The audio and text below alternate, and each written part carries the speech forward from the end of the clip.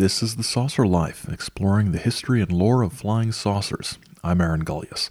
I'm in the New York Times reporting on the Pentagon's revealed UFO investigation efforts. We're going to quickly be looking at that and some historical perspective and a little bit of precedent, sort of, in what we're calling Bonus Encounter 3, Shocking Revelations. This is being done largely in one take with no editing except for the little jingles at the beginning and end, and editing out silence as I shift between things I'm looking at and having a drink of beer, because this is all very sort of impromptu, without a huge amount of research. Every single one of the things I'm going to be saying tonight could be, and probably will be, an entire episode at some point. So don't think that I think I'm being exhaustive about any of this, because I'm not. Okay, here we go. So, on December 16th, 2017, the New York Times ran a story called Glowing Auras and Black Money, the Pentagon's Mysterious UFO Program, by Helene Cooper, Ralph Blumenthal, and Leslie Keene. See, usually these little blubs would be edited out, but not tonight. So there's this story, and there's some interesting stuff in it. Basically, there was a program within the Defense Department that investigated reports of unidentified and flying objects. It was run by a military intelligence official named Luis Elizondo. It was in the Pentagon. It was sort of deep within the Defense Department bureaucracy. Parts of it are still classified. It began in 2017, and this is a quote: "It was largely funded at the request of Harry Reid, the Nevada Democrat who was the Senate Majority Leader at the time and who has long held an interest in space phenomena. Most of the money went to an aerospace research company run by a billionaire entrepreneur and longtime friend of Reid's, Robert Bigelow, who is currently working with NASA to produce expandable craft for humans to use in space." I'm wondering if that should be expendable craft, but giant balloon-like things also sound plausible. So basically, the Times asked some questions about this once the story broke, and the Pentagon said, yeah, that's a real program. They acknowledged its existence. It was part of the DIA, the Defense Intelligence Agency, and they said that the effort ended in 2012. So it ran from about 2007 to about 2012. But Elizondo, who ran the program, says that the only thing that ended was the effort's government funding, he says, which dried up in 2012. Still quoting, "From then on, Mr. Elizondo said he worked with officials from the Navy and the CIA. He continued to work out of his Pentagon office until this past October, when he resigned to protest what he characterized as excessive secrecy and internal opposition. He says the effort's continuing. He has a successor who he declined to name."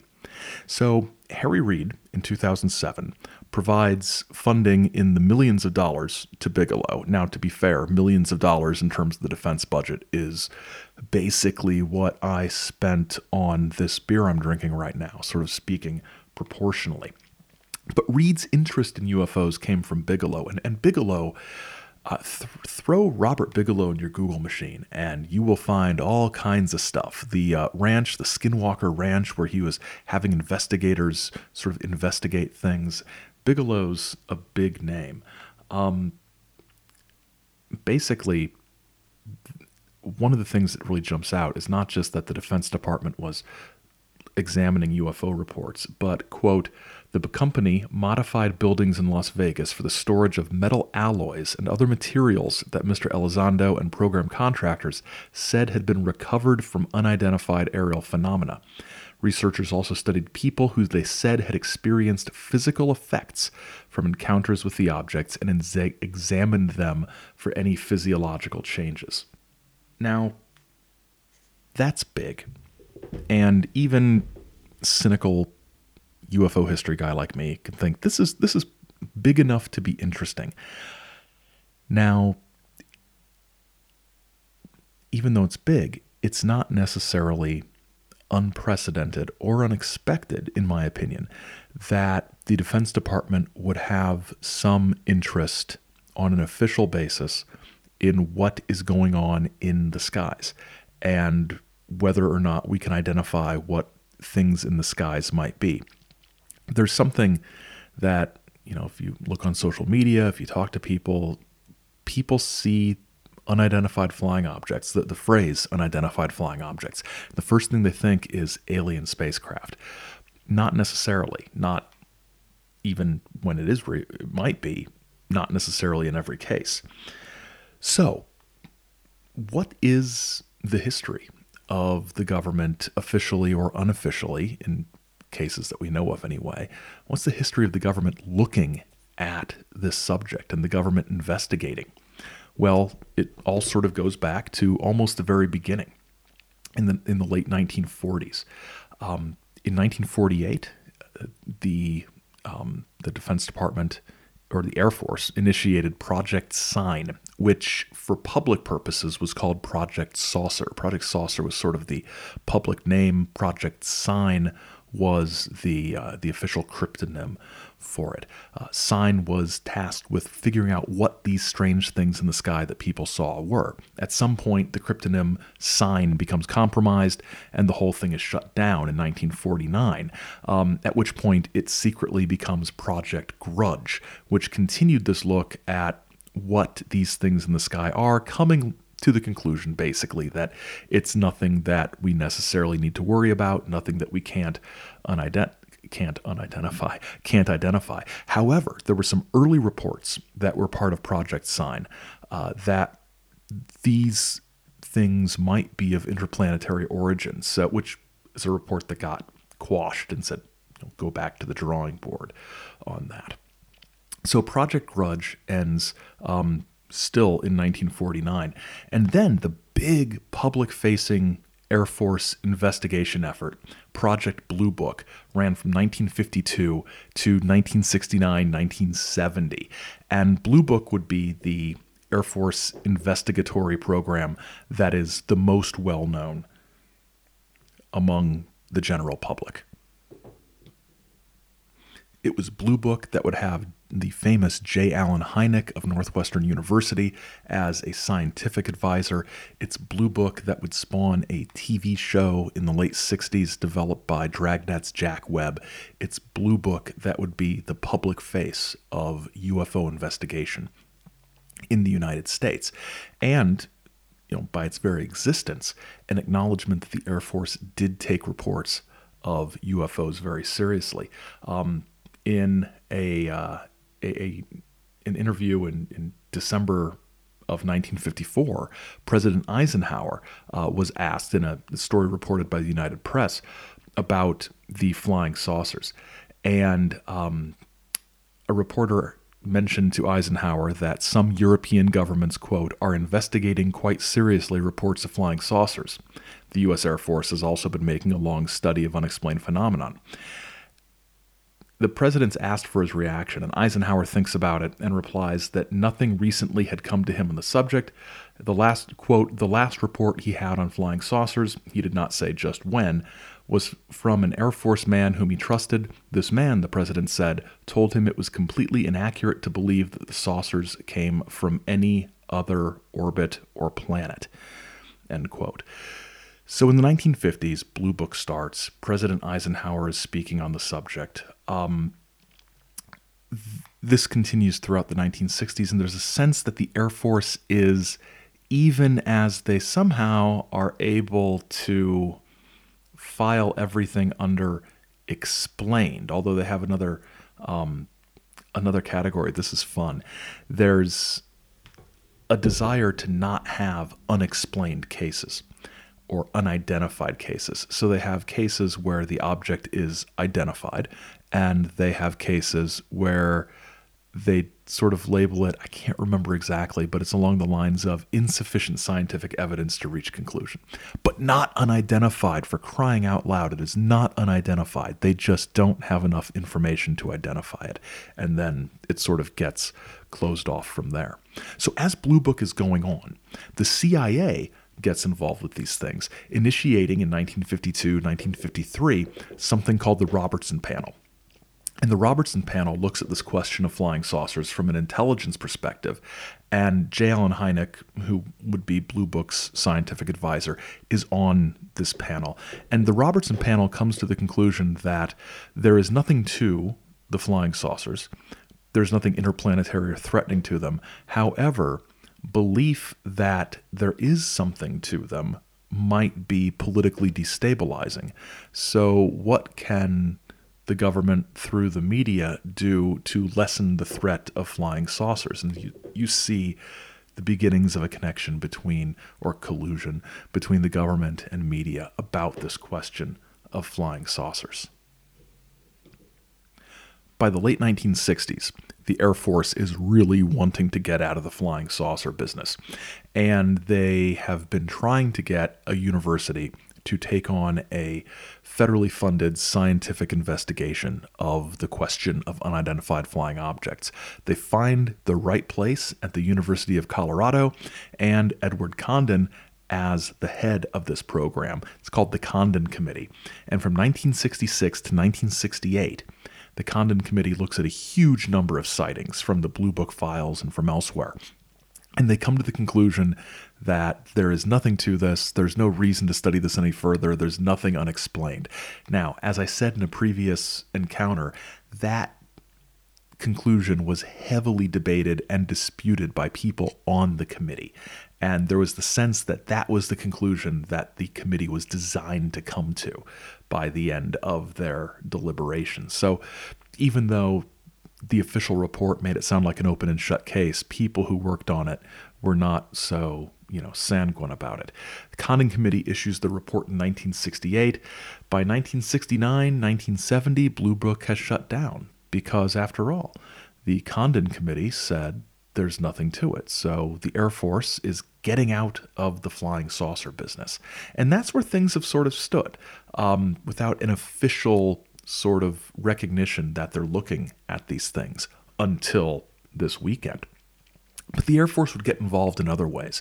In the 1990s, 1994 and 1997, or maybe 95 and 97, the Air Force issued two separate reports about the Roswell incident in response to public demand. And they talk about the Mogul Balloon Project, for example, as being what the top secret crash really was. So the Air Force had interest, officially lost interest, dipped its toe in again in the 90s when the public said, hey, what about this, in huge numbers, and when politicians from New Mexico bothered the Air Force about it enough. But there's always been people within the defense and intelligent establishments who've had an interest in this subject. And it's very difficult to sort of distinguish between official interest by defense or intelligence officials with personal interest held by people who work in those fields. And so some of you may have heard of a group of people known as the Aviary. They were defense and intelligence people with bird nicknames back in the 80s who were interested in this sort of thing. There's been unofficial interest by officials within the government. So now we have this. We have the story that Robert Bigelow has been receiving money from, or his company has been receiving money from the federal government to investigate UFOs, that there are strange alloys that might be in warehouses somewhere. It's an interesting story because there are parts of it that are not a news story. Researcher Jack Brewer, whose book The Greys Have Been Framed is an outstanding look at sort of government misdirection and misinformation surrounding the UFO topic, sent out a tweet earlier today, maybe yesterday, where he linked to a 2011 article by former MUFON head James Carrion, in which James Carrion talks about the relationship between Robert Bigelow, and again, throw him in your Google machine because Robert Bigelow is way too big even for a regular episode of the podcast. He talks about the strained relationship between Bigelow and MUFON. The following is a quote from this article. In 2009, billionaire entrepreneur Robert Bigelow decided to hire MUFON to conduct UFO investigations on behalf of his new venture, an alleged aerospace company interested in discovering and exploiting novel and cutting-edge technologies that relate to space travel. Well, what's so unusual about that? Maybe it has to do with the following interesting facts. John Schuessler, MUFON board member and former international director, was offered a U.S. government security clearance allegedly related to his consulting work for Mr. Bigelow. Now, whether John was actually given that clearance, I can't say for sure, but I was one of the people interviewed as part of the background investigation. Mr. Bigelow did not fund MUFON's work. Instead, quote, sponsors that Bigelow revealed to Schuessler, but not to the other MUFON board members, put up the money. End of Carrion's quote. So, 2009, Robert Bigelow wants to do some UFO research. He's got some money from some mysterious backers. He approaches MUFON. MUFON gets on board with this. That money was from the Defense Department, apparently. That's how it all seems to fit together. So, is this the much vaunted disclosure of UFO reality that various advocates have talked about wanting for years? Is this people within the Defense Department needing to get the job done and realizing that contractors are the best way to do it, the most effective way to do it, the best way to keep things secret? Is MUFON secretly the pawn of the defense and intelligence establishment? Who knows? Who cares, really? But it's all fun to think about. Some thoughts. One thought. Government interest in unidentified flying objects is not new. Government interest in unidentified flying objects being carried out unofficially through investigation is not surprising. So I'm not shocked that this has happened. I am a little surprised at the fairly rapid confirmation from the Defense Department that, oh yeah, we did that, but we shut it down back in 2012. But yeah, 5 years we did this. It was fine. That's a little odd. And there are people online, people I respect, like writer and researcher Greg Bishop, who've pointed out that, when the government wants you to look at something very closely and says, here it is, maybe there's something else you should be looking at. There's also the question of why the UFO establishment, which has, accused defense and intelligence apparatus of hiding the truth about UFOs or flying saucers since the late 1940s, why they would so readily believe this. Now, there are rumblings that there's more information to come that will make everything much clearer. Maybe. I would love to have more information. I think this is fun. However, we need to not fall into the trap of believing things because it's what we want to hear, and I hope people don't fall into that. There's another thing to think about, and that is the fact that a lot of public money went to Robert Bigelow to look at this. Robert Bigelow's making a lot of money off a lot of very different, various parts of the federal government. It's a good gig. And I don't know enough about Robert Bigelow to know whether or not that's something I should be suspicious of. But one thing I do know is that if the government has information that's not classified or matters of national security, then you can Freedom of Information request your way to knowledge of things that our tax money is paid for. If a privately held corporation does these things, it's a little shakier. So there might be information out there that is not going to be in the public domain. And if it is shared with us, it's shared with us, on somebody else's timetable, not because we have any right to it as the taxpayers who funded this research. That actually concerns me a little bit more than the actual flying saucers. But anyway, that's just my take on it. I think it's fun. I think there's probably more we're going to hear. I think that some of this is surprising. Some of it is not. My favorite thing about this is the way it's going to disrupt the UFO research community and the UFO interest community. Disrupting communities is fun to watch from a sort of social and cultural perspective. In the show notes, I've linked to the New York Times article and to James Carrion's 2011 piece.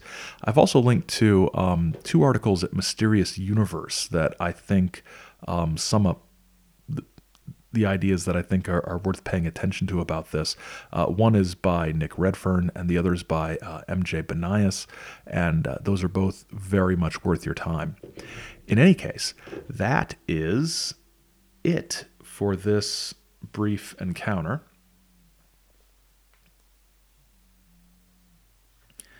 And thank you to Claude Folkstrom for the story about Eisenhower responding to those reporter questions, and Jack Brewer for the heads up about Carrion's discussion of Bigelow's activities.